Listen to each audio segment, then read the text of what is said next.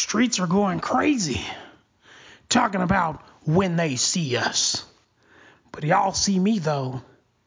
Shout out to the homie Elizabeth Lederer and Lori Loughlin. I got us, though. Check me out. Thank you for this beat, Kanye. I can really express how I feel.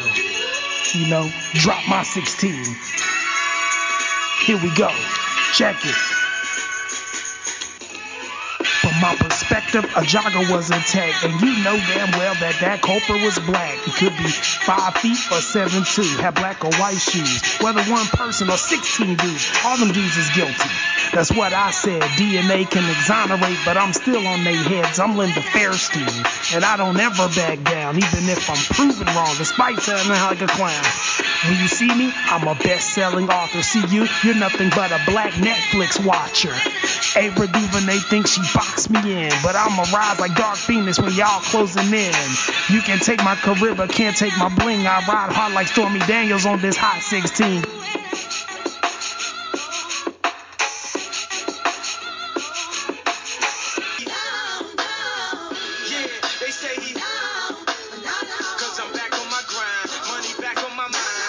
Linda Fairstein. I didn't view it originally as being cathartic, but it is. And it was such a dark world when Charlie first talked to me. People really thought, what do you do? Why do you do this work? It can't be rewarding. It's just dark. And for me, it was richly rewarding because we were getting, for the first time, justice in court for victims of this kind of intimate violence.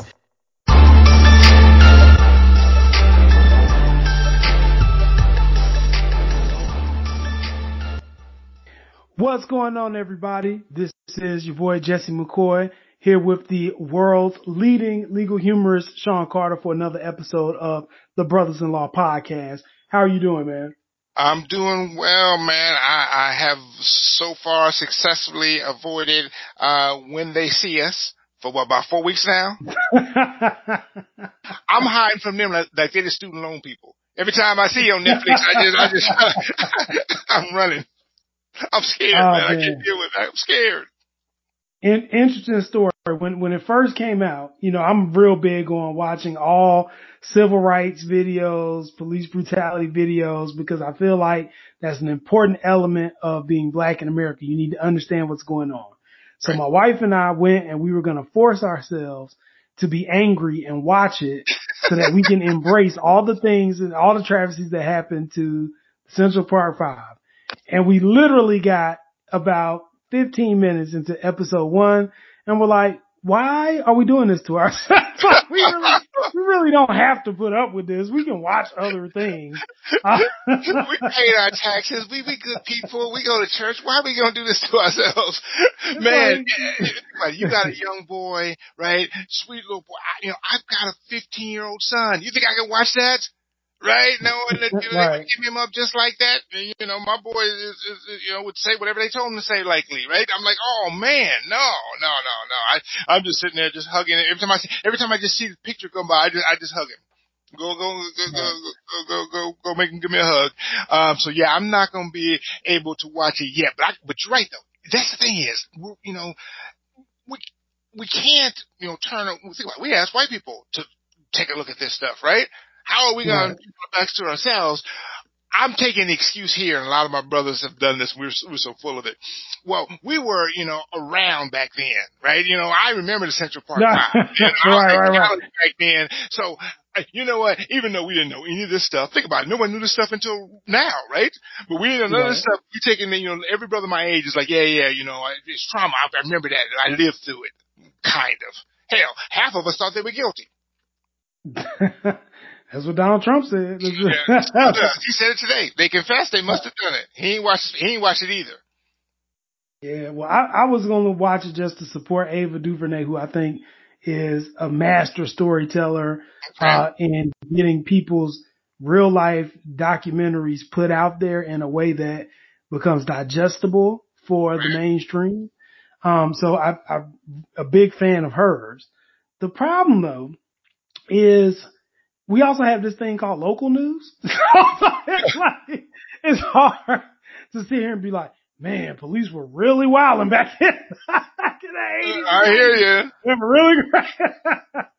And we still got stuff going on to this day, watch it on the local news every night. And it's one of those things where it's like you go through the motion. Like we've gotten to a point in my household that we don't even watch news more than 5 minutes anymore. Right. Like we turn on Netflix, watch a happy movie or watch something that we want.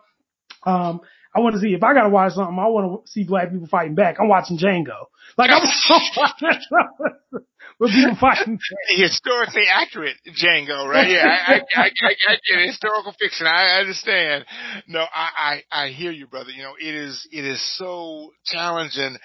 You know, we've talked about this before where, you know, and this is the kind of thing where it's hitting us from all directions. You got real life hitting you. You got, you know, the past, right? Because we bring up stuff from the past and we know the future's going to be bad. Matter of fact, Spike Lee, you know, brought that into the future with his, did you see his thing from a few weeks ago on Netflix, about the little girl who was time traveling? The sister who was time traveling?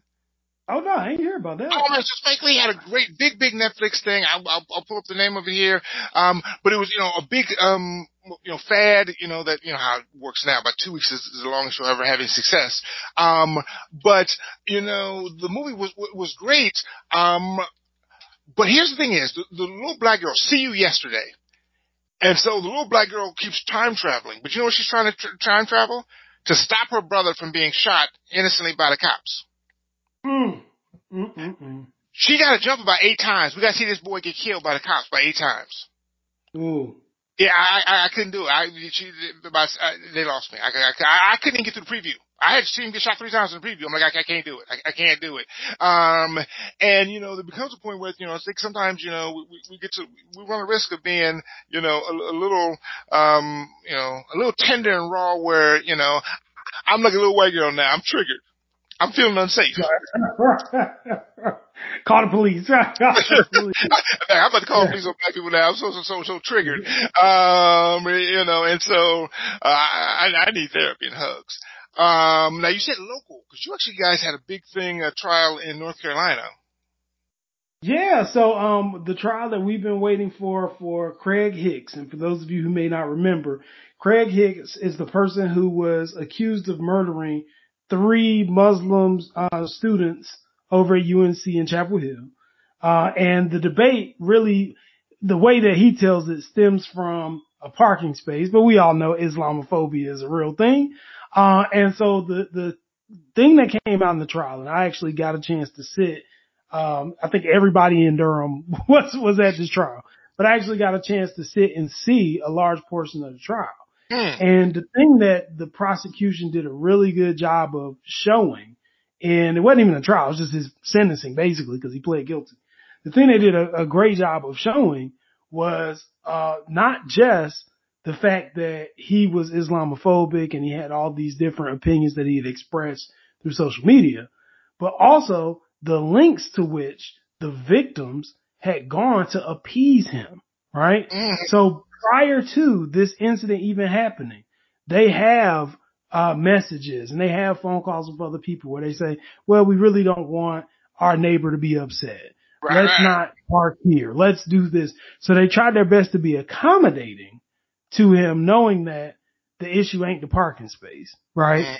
And then the most horrific part of this case is that all 3 people get murdered by this guy, right? But the one of the victims had a cell phone and was actually recording the entire time that the confrontation was going on. And so you literally get to see the last moments of this person's life where they're dead and it's still recording, right? And the guy didn't try to fight it. I mean, this guy has been for the past, 3 years? He's been sitting here saying, oh, I'm guilty in the hopes that he was going to get the death penalty. Right. And what he ended up actually getting is 3 life sentences plus 204 days on top of that for good measure. So, it's pretty safe to say that he probably won't be seeing a Popeyes chicken anytime soon. And you know, and it's one of those things where I was very impressed by the Muslim community in Durham, North Carolina, because we went through the hall, all you saw was people of Islamic faith standing in the hallway, comforting each other, crying together. They had packed out at least 2 courtrooms, right? So we had to open up another courtroom that was just the videotape of it. And this was what they called the overflow, like it was church. And so it was just full of people. And of course, the defendant had his supporters too. So he had his family members and, folks who think that everybody got it all wrong and confrontations in the hallway. Whoa. What all wrong is I plead guilty. I saw a quote from the guy who said, hey, I've been trying to tell people since day one I shot the people. That was 4 years ago, right? I've been trying to tell you people that I was guilty all this time. What the heck? What is the dispute that they should have been shot over the parking space? No, I think people are just very protective of their own relatives, particularly when you see that the courtroom is pretty much, filled up with people that he allegedly hates. So, I think they just were trying to be protective and say that, there's more to this guy than what he did. The problem is he killed 3 people. Right? No, when they'll find him, we can explore all that in prison. But that's where you got to go. I'm getting triggered again. I need to have I need a pumpkin spice latte, something. Help me, Lord. Let's move across the country. Let's get across the ocean and talk about, let's go to Ireland. And the luck of the Irish is actually the luck of the Nigerian Irish. Now that's Black Irish. That's literally Black Irish, right?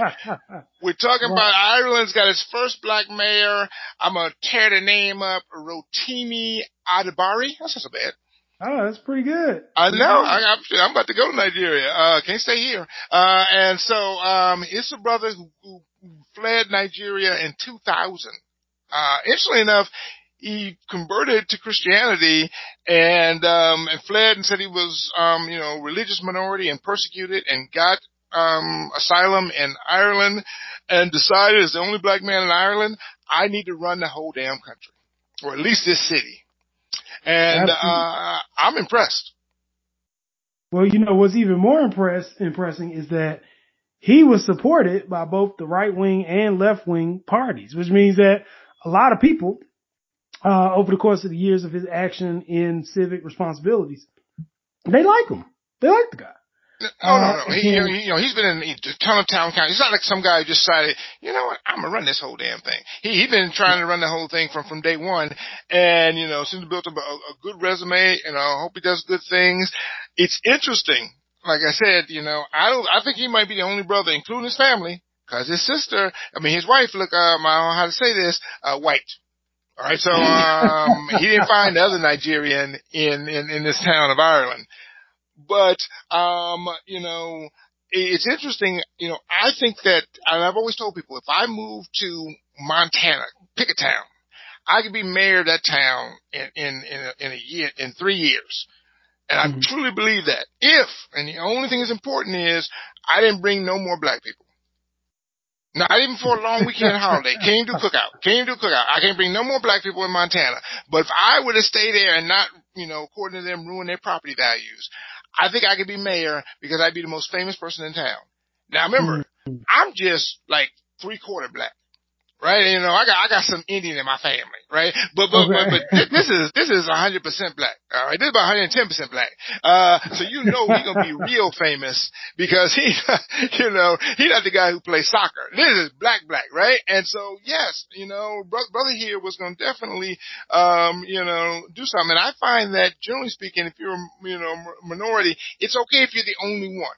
You're not a threat. Okay. What are you going to do? They're going to take over the whole town, just start, only serve Nigerian food, right? He can't even get a restaurant, right? It's like, you're not a threat. You have to, assimilate in the community. You really assimilated, right? And so, generally speaking, like I said, you become almost, the good black.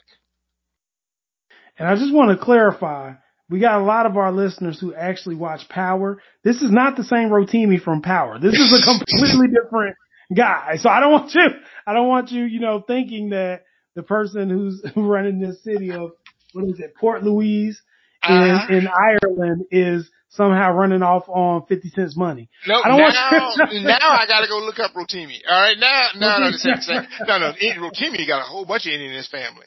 Yeah. He damn near. You know what? Matter of fact, he's trying to get Klay Thompson's job for the Warriors now. No. This brother we talking about is straight from the tap of blackness. Wakanda forever, right? That's real black. And so, not the same guy. Not the same guy at all. Absolutely.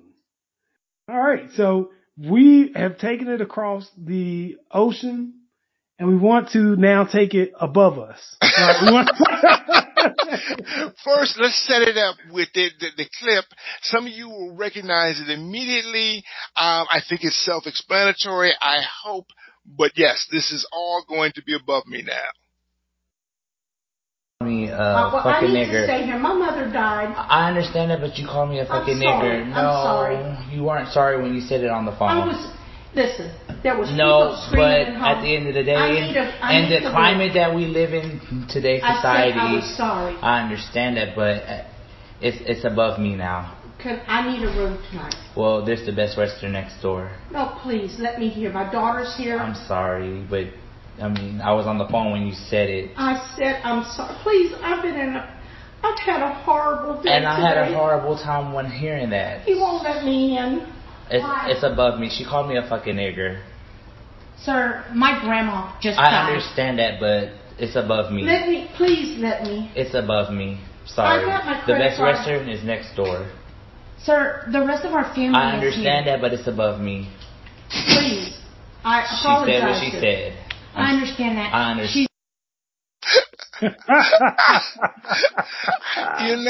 Every time I watch that, it's like the Zapruder film. Right? I get more nuance from it. Although I still, and somebody, you got to explain to me, just if not, somebody got to write in and tell me, what the hell was above him? He said he was on the phone. I'm like, were you on the phone with corporate? Like, cause I think corporate would let you, rent the room to this racist. So explain to me what's above you now. That's the way of saying I sent it up to the manager and oh, by the way, I am the manager. There you go. All right. So it wasn't above him, but it was above her. Got it. All right. He says it's above you now. Good for the brother. He handled it well. Certainly better, I think, than you and I would have handled it. And this is just. What's wrong with that Best Western though? That's the real problem I got.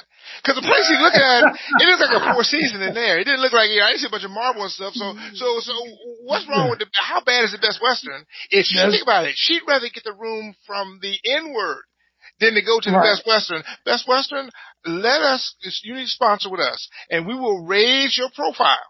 At least among racists, because they don't like you. Racists don't like you, and I'm not sure black people like you a lot either. What Best Western, call us. We can help you.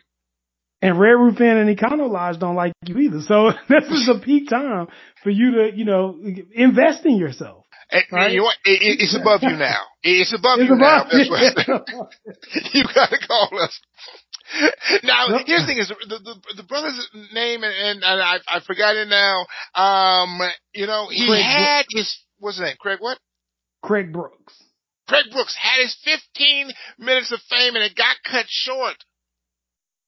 I think it was like 15 seconds of fame. Like, as soon as they started making the dance mixes. Oh man, exactly. Well, he went from famous to infamous. That's as fast. It took R. Kelly years, right? He had no follow-up album, no Step in the Name of Love, nothing. It just went from "We Love You" is above you now to the transphobia is above you now. Right. Right. So, Mr. Brooks, apparently, as soon as he got famous, people started doing their deep dives on the internet to find out more about who he is. And lo and behold, he has a Twitter page that had some, not so great tweets, focused on transgender communities and how at first it seemed benign where he was just saying he didn't understand. And then it got progressively worse. to the point where, and this is something that, I want our listeners to understand. Mr. Brooks identifies as a gay man. Right. So this is somebody who, when we talk about LGBTQIA issues, he is part of the community, but caught extra flack because how dare you be part of the community and then try to divide the community with these comments about people who are transgender. You can't be LGB, what was that, QIA and leave out the T, right? That's like having BLT. You left out the T, right? You can't leave out the T and the BLT. And here's the thing about, got me with a couple things where, I think this is, the lessons we can all learn from this, right? He says, I have nothing against trans, I just don't agree with it. Here's what's a good thing to remember. You ain't gotta agree with shit. Right. Ain't nobody asked you whether you agree with it. I certainly don't have white people telling me, I just don't agree with it. I didn't ask for you to agree with it, right? The person feels the way they feel and legitimately so, and I promise you, nobody is faking being trans. All right. Nobody is sitting here, thinking about growing body parts and taking ones off, particularly ones that most of us men have become very, very, will be the word for it, familiar. There you go, attached to, because, it's on a whim. Right. That's obviously something that you've been, struggling with for a long time. And so, you know what? I don't necessarily understand body gender dysphoria. I don't understand the idea that, but guess what? I don't have to. It doesn't matter to me. I mean, that doesn't matter to me. It should not matter to a trans person, and certainly my lack of understanding should not impede their rights and abilities and all of that. It's not up, and I think that's why I love that. It's like, I gotta agree with it? You ain't gotta agree with the damn thing. Yeah, and we were talking about this earlier before we started recording. I kind of feel like I've always been curious as to what people's opinions have to do with anything. Like, why is it that folks are so against things like gay marriage or people who are doing gender reassignment surgeries if it don't involve you? Like, I understand what the point is. Like, if somebody says, "Hey, I think that I'm actually a woman, or I'm a woman, I think I'm actually a man." I just don't understand what value you feel like you have in, one, expressing that you don't agree with the viewpoint. Right. And two, trying to legislate to prevent that person from being able to do what it is they want to do to themselves. I don't understand. Well, exactly. And here's the thing about it. It wasn't like his comments. I mean, they weren't wrong. For the most part, they're harmless because, think about it, stuff is above him at the Best Western, right? So obviously, he's not a mover and shaker. He's not determining policy, right? But he did at one point say, I don't like Trump, but I agree on his stance about trans in the military. And then at that point, I'm like, wait a minute. So you're now supporting, limiting other people's rights and legally, right? Because you don't understand, like, what were you afraid of? And don't tell me the expense of accommodating trans people in the military, because, we spend, we still, got those $2-3 million toilet seats running around the Pentagon. Like, don't act like, we can't afford one more shower stall at the Pentagon, right? Like, don't act like, that somehow this is, some great imposition on the rest of us. And I think, generally speaking, if someone is willing to do what I'm not willing to do, which is to give up my freedom and go to, to the desert where they don't have the Netflix or any of the other internet sites I like, and to do that for 3 years, you get to choose whatever gender you want. Matter of fact, you don't have to stay within the human genus if you want to. You can be a camel if you want to. Good for you. Because I ain't going to fight for nobody. All right. So you go ahead and, if you're willing to be a hero and fight for this country, the least I can do, right, is to call you by your preferred pronoun. Right. And this is the other thing that's interesting always when it gets to people's political viewpoints. I'm reminded of the interview that was done with Caitlyn Jenner when Caitlyn Jenner said, well, I'm actually a conservative Republican. I'm just looking at the screen eating popcorn, flabbergasted that Caitlyn Jenner considers herself to be a conservative Republican who, I can tell you that was one thing we learned as liberals is we might, before we crown people as a hero, ask a few more questions. Right? Oh, she's a hero. She did great things in the movement. She advanced the LGBT. Really? Because she's trying to lock up everybody but her. Right? One thing we don't have to worry about though, we know we got a hero in AOC. Absolutely. Alexandria Ocasio-Cortez. Absolutely. She is the only person that I see in Washington who I feel like has a good grip on what the average everyday American is dealing with and is trying to use her powers as a congressperson to try to effectuate change. And half of that is just putting people on the hot seat when they need to be questioned. And so about let's do that. Absolutely. Let's listen to a little Ocasio-Cortez. I want to make sure I don't play Best Western or anything like that because we got good AOC. Here we go. Is white supremacy not a global issue?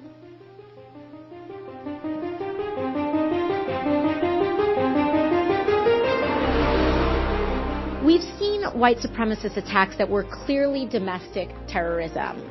Experts, in fact, the acting AG, Jeff Sessions, even called some of these incidents domestic terrorism incidents.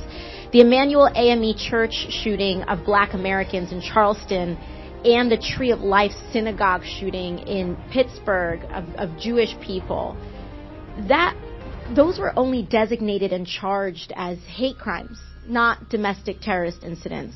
You're not going to find an actual charge of domestic terrorism out there. If you look at Title 18, right? If you're looking for... Well, it says here that, but at the San Bernardino shooting or the Orlando Pulse nightclub shooting, they were designated and charged as domestic terrorist incidents. They were charged, I'd have to go back and look, they were charged likely with, if there was a connection to a foreign terrorist organization, it would likely fall under 18 U.S.C. 23 A or B. So because the perpetrator was Muslim, doesn't it seem that because the perpetrator is Muslim, that's not correct. That the designation would say it's a foreign organization? That's not correct. All right, he got a little offensive. We got a little into the legal weeds. I do love the way she's putting people on the hot seat. Now, the thing is that, AOC is really challenging to me because she's challenging a lot of my elitist assumptions. And I, generally think, that maybe we shouldn't turn the whole world over to waitresses. But apparently we should. All right. We need to give them more responsibility than the damn orders and chicken wings because this woman was a waitress last year and now she is she's challenging this guy and had her facts together. Right? Yep. Wasn't trying to grandstand, was just trying to they end up getting into code sections. She's reading back, well, weren't these people, this is a woman, forget the advanced degrees and all that stuff, all right, who knows her stuff and really challenging now I'm starting to think that maybe I might have to be less snobbish.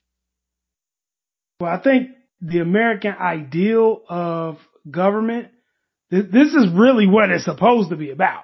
It's right. About people who understand the everyday inner workings of America, going to Capitol Hill to effectuate some degree of change that helps us all. Now, despite how great she's been from my perspective, right. There are certainly people who feel like she's trying to change the way things are done in a way that's negative or that she doesn't have enough experience to be talking about all the issues that she's trying to advocate for people in, or that she's getting facts wrong. Even people from her own party who have made statements to her or her staff to say, you need to fall back on talking about X, Y, and Z. And I think it just kind of goes to the fact that Nancy Pelosi. I wasn't going to say Nancy Pelosi, but since we say Nancy Pelosi, I'll say Nancy Pelosi. It kind of goes to the fact that, whenever somebody brings a new idea or change to Capitol Hill, it's always going to be met with some degree of resistance by the establishment personnel from either side of the aisle. Because people feel like they know better, they've been doing this longer, or whatever the case may be. But sometimes the fresh ideas are the very injection that your legislature needs in order to basically get back in touch with reality. This is why we have Trump as a president, because people are looking for something outside of the normal paradigm that the government instrumentality pushes on us. Well, no, absolutely. Personally, I got to tell you two things I'm very, very impressed with. One, a few months ago, she was the it girl. She was Buttigieg, and before Buttigieg was Buttigieg, right? Or, where every story was about her, right? And she was on, I think, Colbert and Kimmel and everybody. And then, as the news cycle goes, her 15 minutes of fame sort of ebbed a little bit. She still has a huge Twitter following, but she was perfectly willing to settle back and to go back and just do the business of the people, right? She's not trying to grandstand here. She's just, handling her business. She had to prepare for this, obviously. So she's not a part, and I was impressed because I got to tell you, you get a little bit of notoriety, just a tenth for some people. Now, hypothetically speaking, if you wrote a post that say went viral and had a couple 100,000, you might, I don't know, want to have a next post like that. And you might spend all your time for the rest of the next year writing crazy stuff so people get your post up. You wouldn't do that. You don't know what I'm talking about. And I don't know what I'm talking about. But other people might do that kind of crazy stuff. You have a couple viral posts, but you weren't like, jonesing for it the next week. I know you weren't. But other people would be excited about it. And I'm impressed that she's mature enough. It's like, I'm not doing this for the thing. Now, I might come to that. But she's out there just handling her business and not trying to be, cause if it was me, I gotta tell you, and I'm that age, I'm gonna get back on Colbert Show. All right. But it might not be the right way. All right. I might, I might be getting back there because it's a video of me in the back of a police car, but I'm gonna do something, right, to get me some attention because I miss my attention. And she's just perfectly, a lot mature than I certainly would be at 51, but certainly at her age. And, I said it, hastily, but I haven't seen anything. If the presidency is open for Dems and 2000, I don't give a damn if it's open for Dems or not, all right? Because all of our candidates are too damn old. AOC, you run, all right, in 2024, I will quit my job because I don't have one and come work for you, girl, because if you got benefits, girl, I'm there. So, holler at your boy, because that's my president. Right there. Absolutely. Absolutely. And I want to take a step back and talk about some of the substance that they were discussing in this interaction as well. That too. Because it's very interesting. One of the first things, white people, you may not know this. One of the first things that black people do whenever we see another story of some mass shooter in America, we say, well, wow, what does it take for that person to be deemed a terrorist? Like if they were connected to Islam or they were connected to Al-Shabaab or Al-Qaeda or any other Al name in front of it, Al Sharpton, absolutely, Al from the barbershop.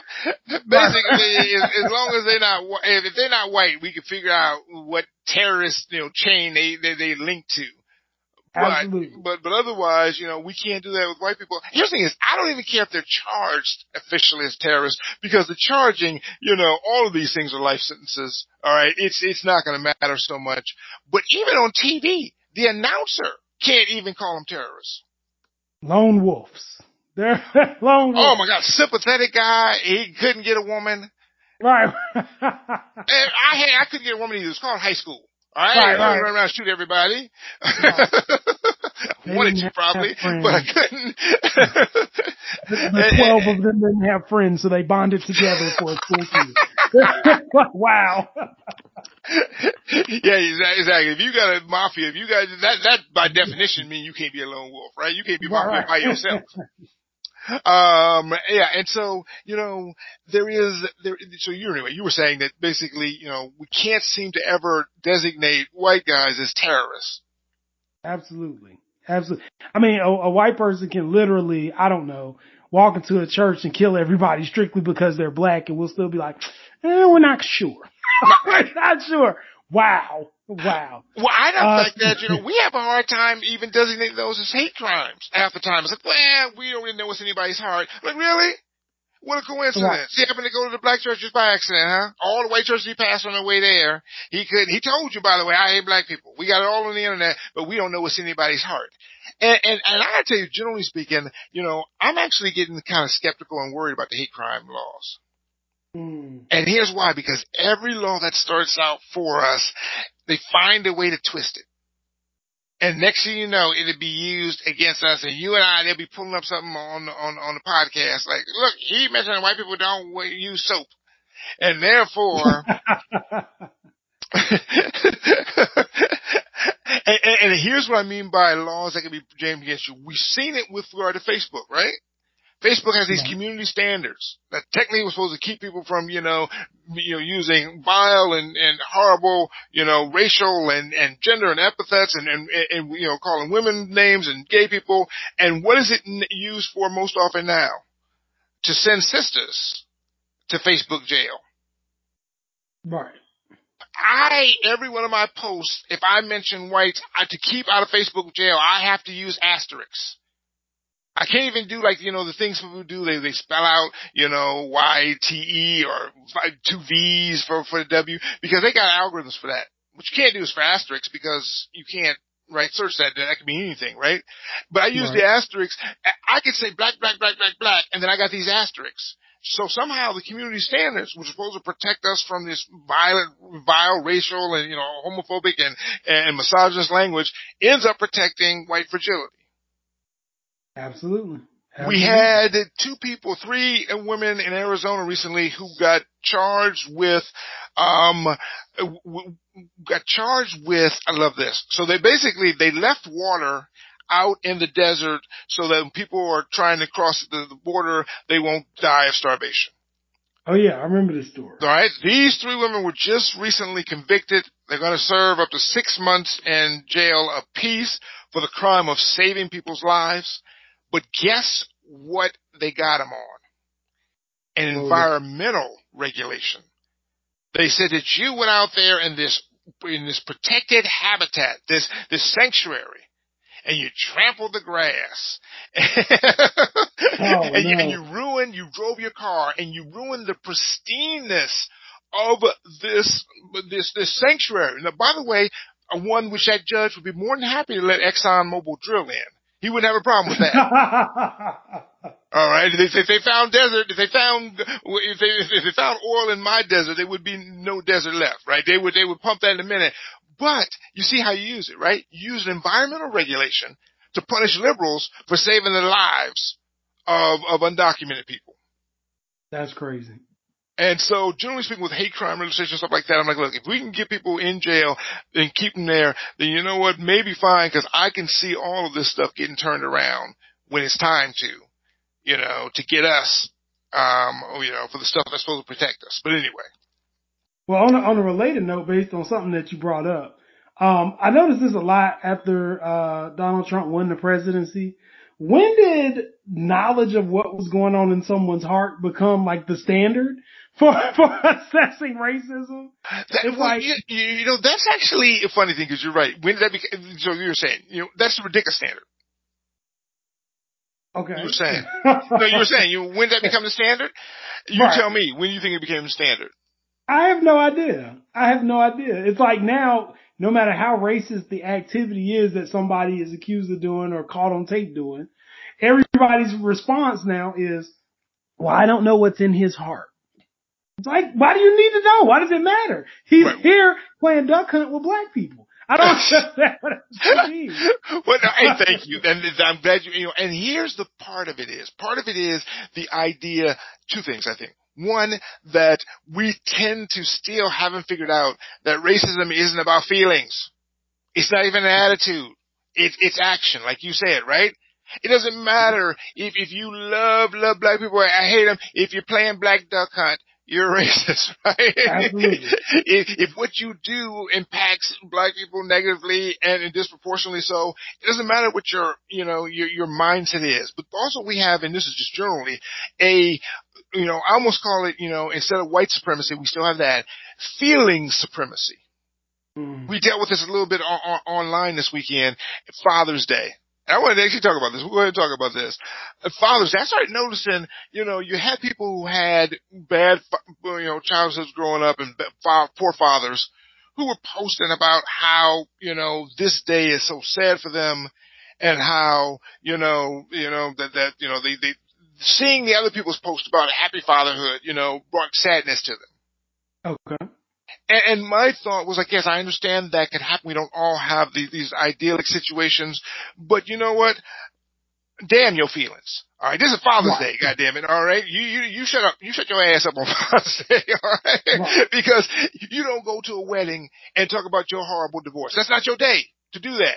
And we got 364 other days to talk about your sorry ass daddy, and I will join in and help you on most of those days. All right.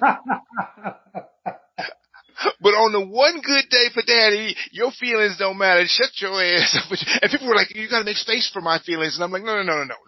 Your feelings are not important, really. All right. And I think all of us have this, feeling supremacy where if I feel it, it's more important than actions. So if I don't feel racist, if I don't hate the black people in my heart, it's more important than the actions. And I'm like, no.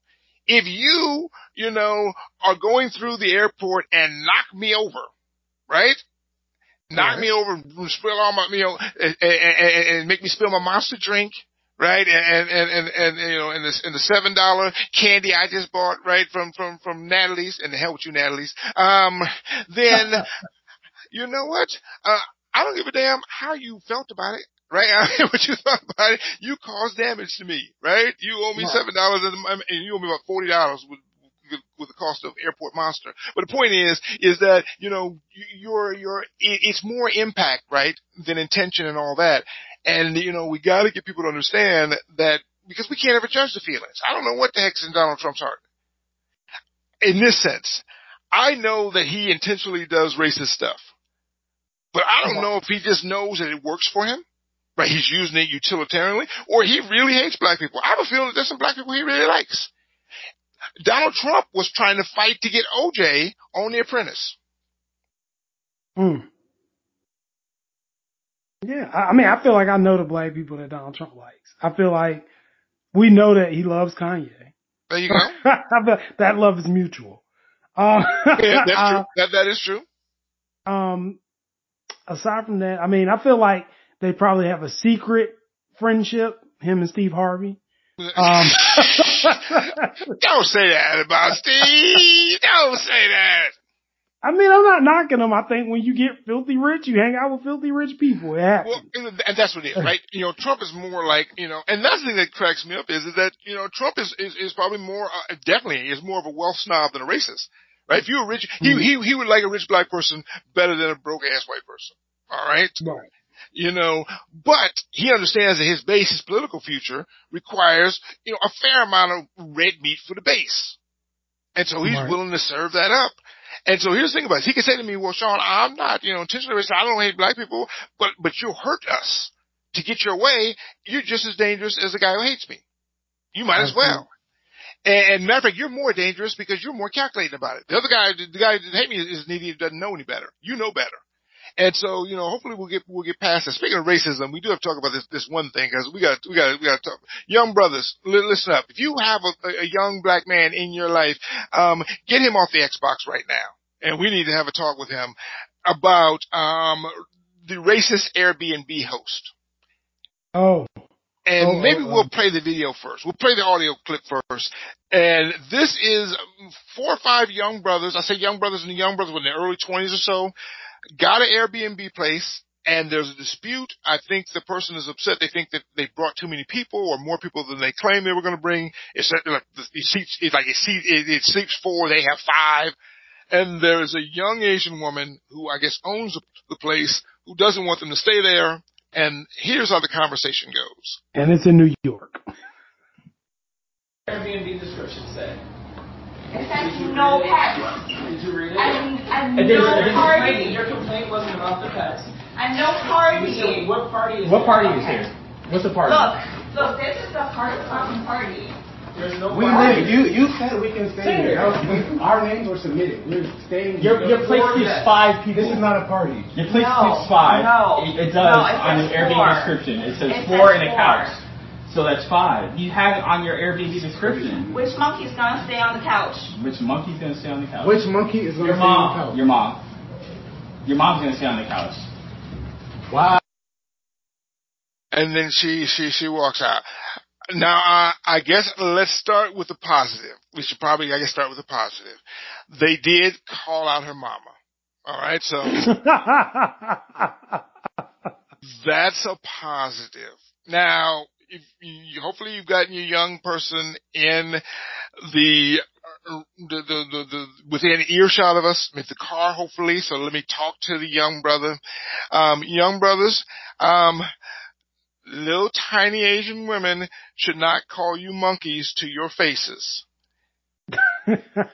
They should not feel safe doing so. And I'm not encouraging you to hit anybody. Please don't say that. Don't call me with the lawsuits. I'm simply saying if you comport yourself in a way that you're supposed to as a proud black man, no one will ever say that to your face unless they're law enforcement and they got a gun. They might say it, all right? But nobody else will say that to you. Jesse, you what are you, 40-something now? Nah, I'm 36. Damn, 36, baby. Man, I'm gonna start talking to you. Look at baby. Look at the Jesse 36. In the time you've been an adult, since you've been a grown man, how many people have called you a monkey to your face? 0. You sure? 0. It didn't happen just every day just last week at an Airbnb, just randomly? Nope. How many people said it to you and your 4 boys to your face? Definitely. They wouldn't say it in front of me. I know they wouldn't say it in front of me. In front of your boys, right? Dangerous situation. Thank you. That's a dangerous situation. Now, part of the problem here is I can tell from the way the brothers are talking, there's a video here. One brother got skinny jeans on. Brothers, you're not going to intimidate anybody in skinny jeans, all right? People going to call you all kind of primates, all right? Lemurs and all kind of stuff if you wearing skinny jeans. And I might call it to you too, because come on, brothers. All right, you grown man. Secondly, you could tell none of them have bass in their voice. That's a suburb voice. All right? Okay. That's the suburbs. Listen to me, all right? If you're a brother now, you've been raised in the suburbs, I ain't mad at you. All right, got sons just like you. Been raised in the suburbs, but here's what you're going to need to do. You're going to need to do a Compton exchange program. You're going to need to find a hood near you and just do one of those, the things where you spend 2 weeks in the hood. Let your brother come to the suburbs 2 weeks. He'd be happy to get out of the hood for 2 weeks in the summer, get some air conditioning. Let him come to your place. You go to the hood for 2 weeks and get some bass in your voice. Oh yeah, and I know he's gonna appreciate going to that nice air-conditioned grocery store. Thank you. You got fresh produce. Please, like you said, grocery store, not the bodega, not the convenience store, a grocery store, right? There's actually vegetables in it. Let the brother from the hood get a vegetable, right? This summer, you go to the hood and let them teach you how to get some bass in your voice, because nobody is telling 4 brothers from Compton, calling them monkeys. I promise you that. Right. I remember how I felt the first time I went in the grocery store and I saw them actually separate the apples, oranges, and bananas. Woo! Couldn't tell me nothing. The other thing is, now we can talk to the adult people, all right? Black people, no more Airbnb for us. Cancel Airbnb. I travel for a living. I have literally checked into 1,000 hotels in my travels, and not once have I been called a monkey or told that they didn't have last minute occupancy or I had too many people in the room, for one, because it's only me. But the point is that this doesn't happen to you at the Marriott.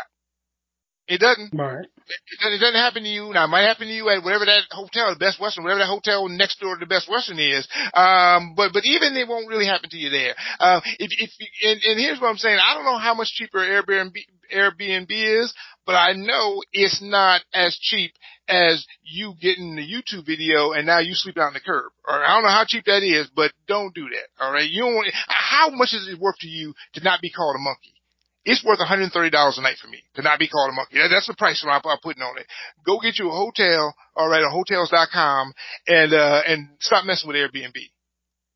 Yeah, and I've never been really comfortable with staying in somebody else's house. Like, Thank you. first, By the way, have we told you about white people in the washcloths? Have we told you about why are you in chicken? Why are you trying to stay there anyway? You know darn well. You know how. I bet you your mama ain't doing Airbnb. No, she ain't. Nope. She ain't bring the Pine Sol, the Lysol, right? She ain't gonna spend the whole weekend trying to clean somebody's house before she get comfortable. And you know how black people are. They ain't gonna get comfortable until it's clean. You spend the whole weekend cleaning that house on Airbnb. Go to the Marriott. You be all right. And then what else do we have on tap here? So, we want to talk about some of these scares that are going on in the Dominican Republic. If you've been paying attention over the past, roughly 2 or 3 weeks, not only do we have a slew of people, travelers from America who are going to the Dominican Republic and for whatever reason ended up deathly sick or dead, but we also have, famous people like, Poppy Ortiz, Baby Ortiz, going to Dominican Republic, his home, just to get shot, and get this, he got shot for a hit of $7,600, which, apparently the dollar is performing very strongly. Go ahead, Trump. Now, by the way, those of you who don't know, Big Poppy Ortiz was the great and soon to be Hall of Fame baseball player for the Boston Red Sox for all of those years. I guess the brother's from Dominican originally, right? Goes back home, trying to spread the love. Another thing, if you're black, you might not be able to go back home. That seemed to be a theme this summer, or this year, 2019. We can't go back home. But also, the Dominican, I don't know, Jesse and I talked about this, because on one hand, it's like, you know what, it's getting dangerous. We just had a guy today wake up dead in Dominican, right? In the Republic, because DR. So it's like, I don't know, maybe we shouldn't go, but, I don't know how that, on an actuarial or statistical basis, compares to, say, I don't know, Chicago. All right? It might be just as dangerous in Chicago, all right? Or, dealing with the, LA or Phoenix PD, right? So, I'm not sure if I'm going to tell you to stay out of the Dominican Republic. I am going to tell you to stay out of Airbnb, but maybe find a Marriott. What this? Find a Marriott in the Dominican Republic. You'd be good. How about that? Well, I'll just say, I'm really nervous about Chicago. I had a great time when I was there, and I loved the people of Chicago when I was there. But I hear from Jesse Smollett that y'all attacking people in polar vortexes. So I certainly don't want to be caught slipping. We are not going to go back in there, right, Jesse? You know what? The other Jesse, I'm going to just forget that happened. All right, brother? So we're fine.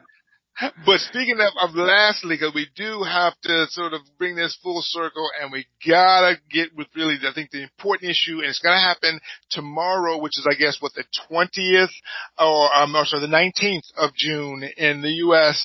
The House, Judiciary Committee, is going to deal with the topic of reparations.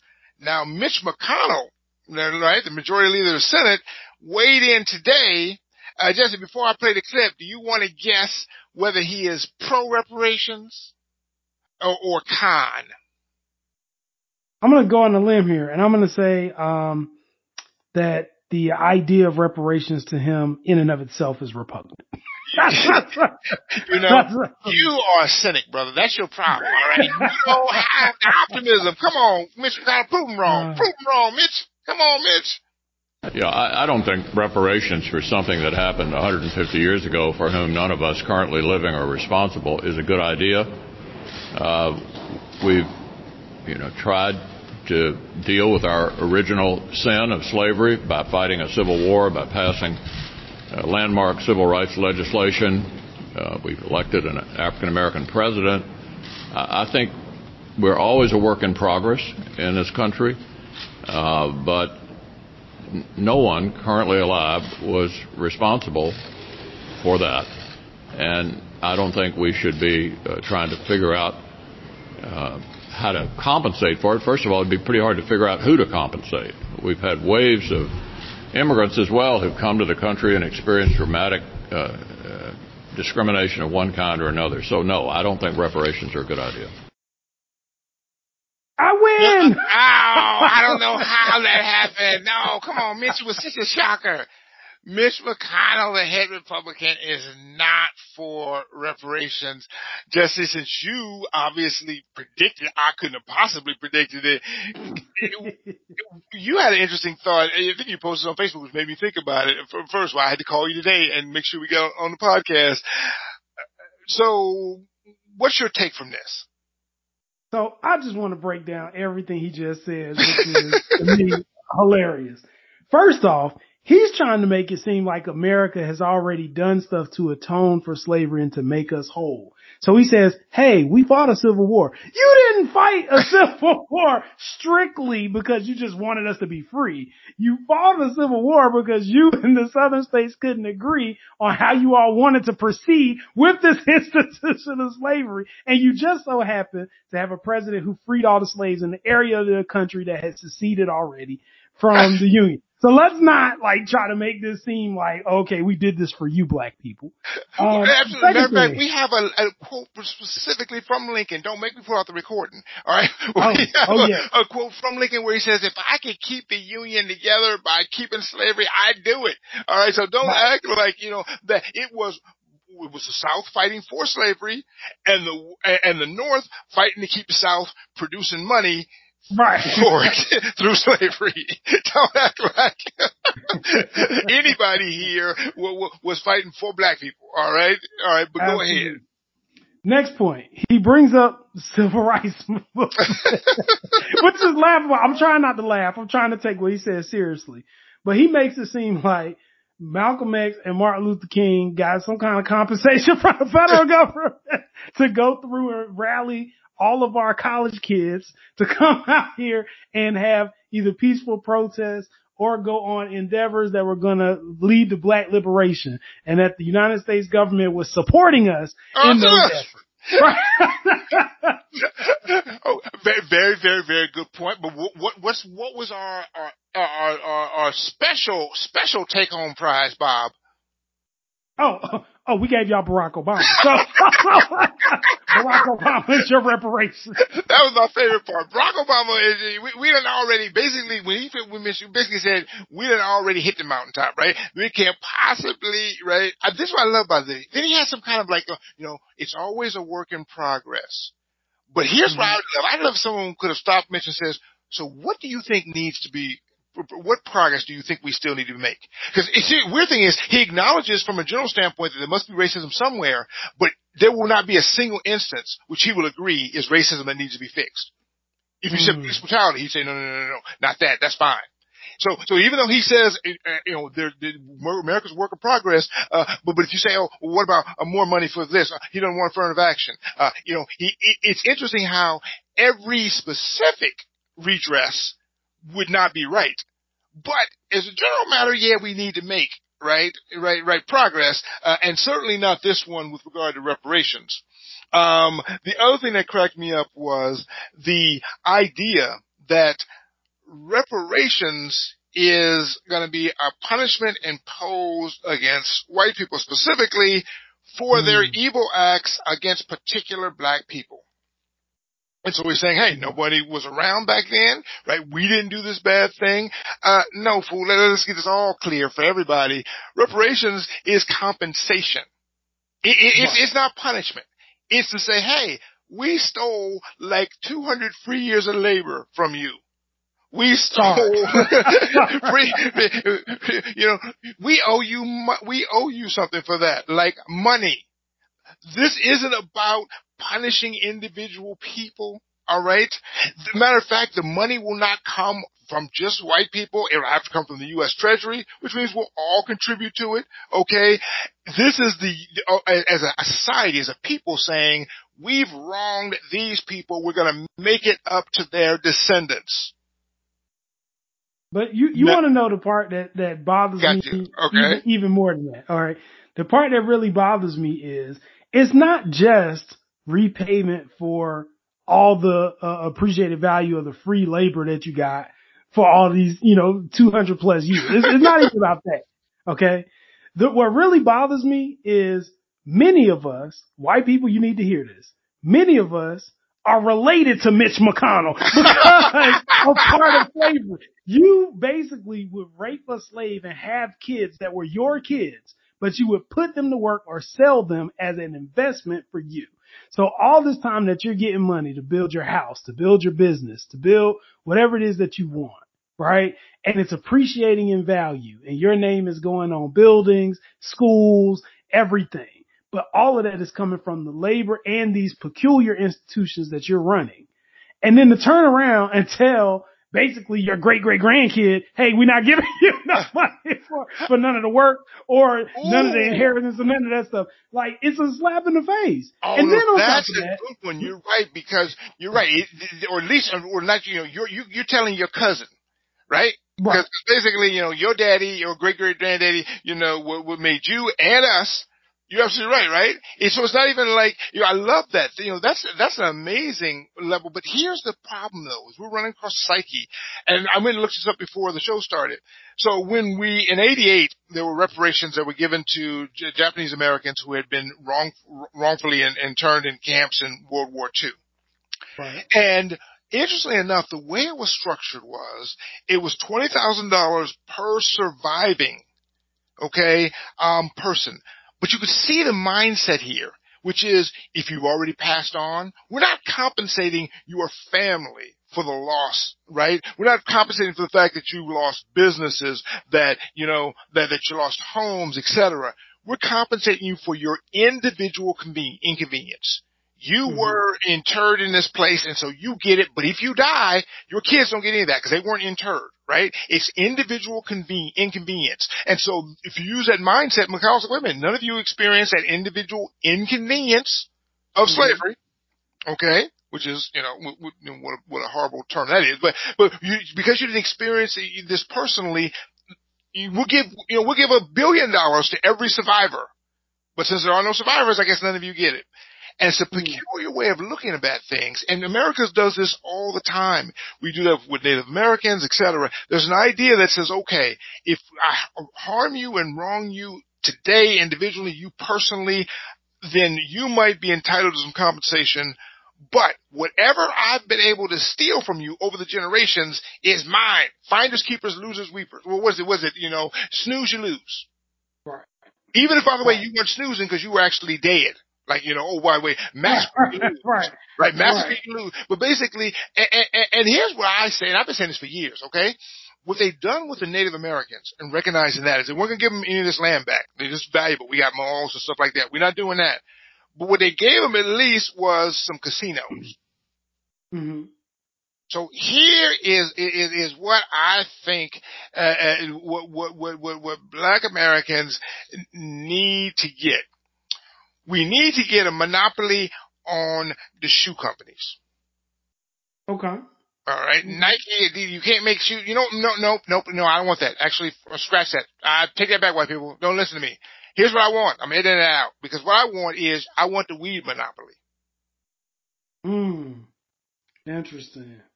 I want the weed monopoly. That's fair. I think that's totally fair. We put the cotton. Let's pick the weed now. We'll pick the weed. Let's have a weed monopoly. We'll be fine. All right. But you got to give us something. You can't simply say, oh yeah, we stole all your stuff and you labored and raped and killed. And by the way, but that was a long time ago. Right. That's not how justice works. And what you certainly can't do is try to mesh in slavery and discrimination with other groups as if that's just all one and the same. Like, that is, to me, that's the most racist, insidious part of what he said. He was like, how will we even know who to pay when, so many different groups immigrated here and faced discrimination? No. How many groups came here involuntarily and were mutilated, beaten, and owned in perpetuity, right, to a system? There's only one group of people that happened to. The Irish, right? That was Irish, right? It was Italians, right? The Polish? They said absolutely not. Remember, we used to call Polish jokes. Remember that was Polish, right? Absolutely not. That was, to me, was worse. And once again, though, they're looking at it from a standpoint of individual bad actions and saying these people had bad things happen to them. And I'm like, no. This isn't about people having bad things happen to them. This is about you having unearned wealth that you have, and you continue. By the way, here's the thing I love about it is Mitch McConnell knows this because Mitch McConnell is a very rich man. Okay. Right. I saw somebody had some wealth of something like, I'll see what it is, 50, 100 million, I don't know, some huge amount of money. But Mitch McConnell did not start a tech startup. Mm-hmm. I know people want to believe that, but that's not exactly how Mitch, got his money. Right? I love the fact that there is this idea that, these people, sort of pay like, he pulled himself up from his own bootstraps. And no.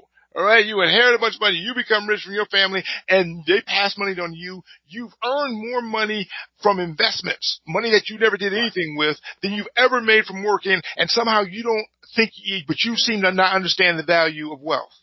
Of how advantageous it is. How, if other people had wealth, they might be able to do some of the things you did. And so he understands wealth. It's not like he doesn't, he gets it. And that to me was one of the most racist statements he had, which was, I acknowledge, right, that the original sin of slavery, and I'm simply not going to do anything about it. I'm perfectly in favor of white people having this hegemony, this supremacy. And I'm not mad at black people. My favorite, I'm sure he is a Kawhi Leonard fan or whatever it is, right? I'm sure his favorite basketball player is black. I'm sure his college player is black. Whatever it is, right? All that stuff. But, he probably fantasizes about Kerry Washington just like I do. All right. But that's not the point. All right. And don't act like I'm the only one. All right. But the point is that, that idea, okay, that, I'm just going to allow, right, white supremacy to stay as it is. I'm not increasing it. I'm just keeping it as the way it is, that's racism. That's the definition of it. Absolutely.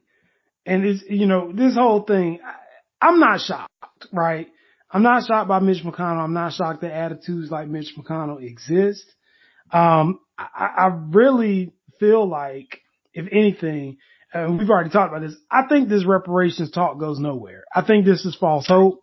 I'm happy to see that we have a group of people, at least in the House of Representatives, who are considering it. But I personally think that you just can't contract for somebody to give up their advantage. And then we have no way of quantifying even the value or degree of that advantage. So I just don't see, unless, now granted, if checks come out, I'm in line. You know what I'm saying? Right. How do you pay? But I just don't see any way that they will be able to quantify the value of the African American contribution. And what's funny is people like Mitch are the same people who will sit back and talk about how lazy black people are and how you need to lift yourself up by your bootstraps and all that stuff. Right. Yeah. But at the same time, don't acknowledge the 200 plus years of free work that we were providing to the country to build up these reservoirs of cash that the country operates on, even to this day. Right. And nobody is trying to come back and rectify anything. They're letting us live in communities that they have money and access to be able to improve, but they don't want to do it. Right. They don't want to do it. They want your property value to be low so that they can come buy up your property, put a Starbucks on it, and you're out of there and they got cheap property by downtown. Right. And then charge it back to you for 4 times the value of what it was when they kicked you out. That's the way that the capitalist system operates. And I just feel like he knows that. He's not dumb. He knows that. And actually, I got to tell you, one mistake, because some of you have Google out there, and so I just Googled it while we were talking, and I found out how Mitch got his money. His family didn't have any money. Mitch got his money the really old-fashioned way. He married into it. His wife, was Elaine Chao, who actually ended up getting a job in the Trump administration. I think she's, transportation secretary or whatever. But, her family is super wealthy. So he starts out in the Senate with, just a regular, net worth, not really rich at all. I couldn't see where the guy worked ever. All right. And all of a sudden he's making $194,000 a year. It's not going to make you a rich man. And he jumps up because it says here, according to the financial disclosure form, that he got a gift from a filer's relative. His wife's family happens to be really, really wealthy. Her father founded something called the Foremost Maritime Corporation, which donated $40 million to Harvard Business School in 2012. Golly. Right? So yeah, they've got, so basically he got his money the old fashioned way, right? He married into it. And I love the fact that, you know, I'm sure if you asked him, he thought he'd tell you he pulled himself up by his bootstraps. He certainly, and I love that thing. I'm sure he would say also he couldn't possibly be racist. He's got an Asian wife.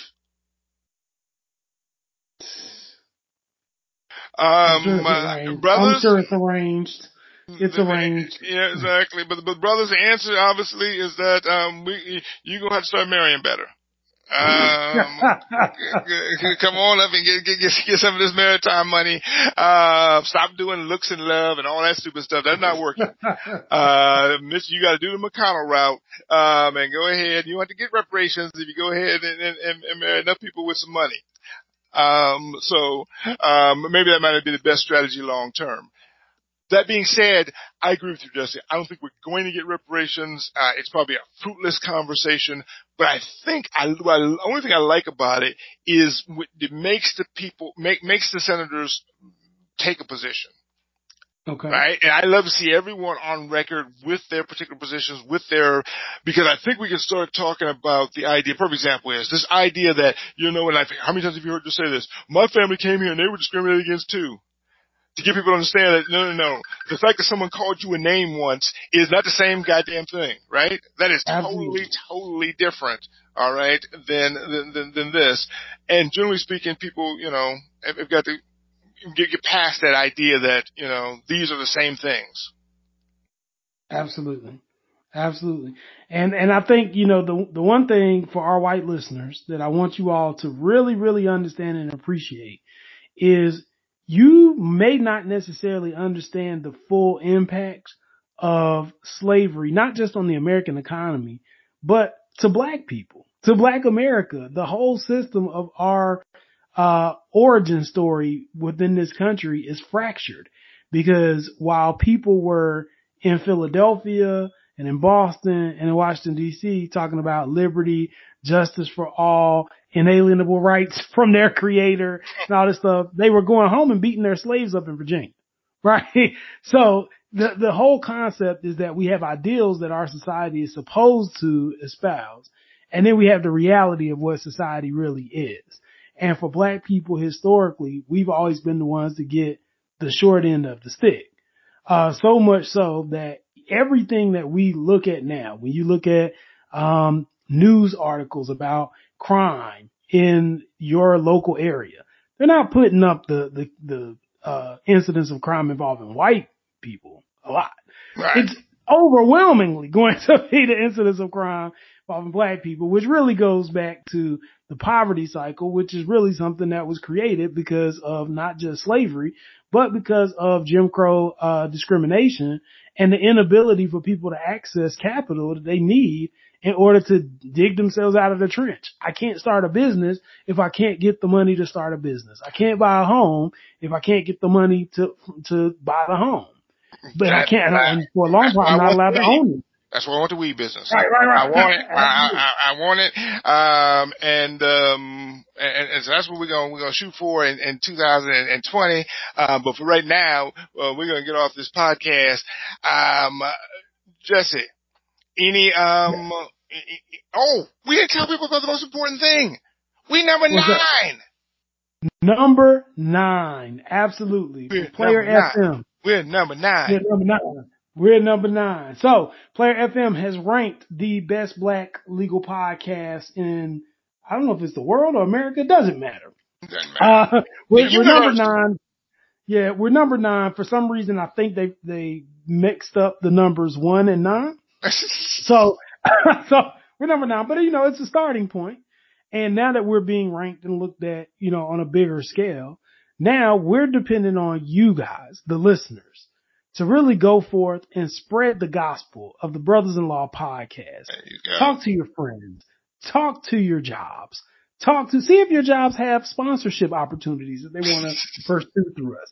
Find out and get the word out, because now that I know that somebody in some place that I don't know about is ranking these things. I know. We can be not just the best black legal podcast. What's stopping us from being the best podcast? Period. What's stopping us from getting the Webby Award? What is stopping us from being legal? That's what I want to know. I want to be one of those things. I want to at least be legal. I've been just thanks for finding that out. That made my weekend. We got something to shoot for. Be number one. First, we'd be number one in best black legal. Then we'd be number one in legal. Then we'd be number one in best black. Then we'd be number one and we'd be blackest. Right? We're gonna be big and black and do it all. We thank you guys for listening to us we certainly been appreciative and love having this outlet to vent and hopefully you learn something from us and we definitely learn something from y'all, which is bring your own washcloth. And for those who haven't done so already, we say this every week, so we want to make sure that you're on board. Make sure that you follow us on Facebook, and that's Brothers-in-Law, BRUTHASN Law, LAW. Also, you can email us. I know we haven't really been voicing this as often as we should, but you can email us at brothersinlaw@gmail.com. And we can start going through what your comments are, what your requests are. Specifically, we do interesting pre-bumps with different voices and different people that we spotlight. If we're missing somebody, let me know. And if I can find something creative, hey, you never know, your idea might come to fruition. So, with that said, follow us on all social media, and definitely keep telling people about our podcast and having them tune in to SoundCloud, Apple, or wherever they get their podcasts from. Thanks a lot, everybody.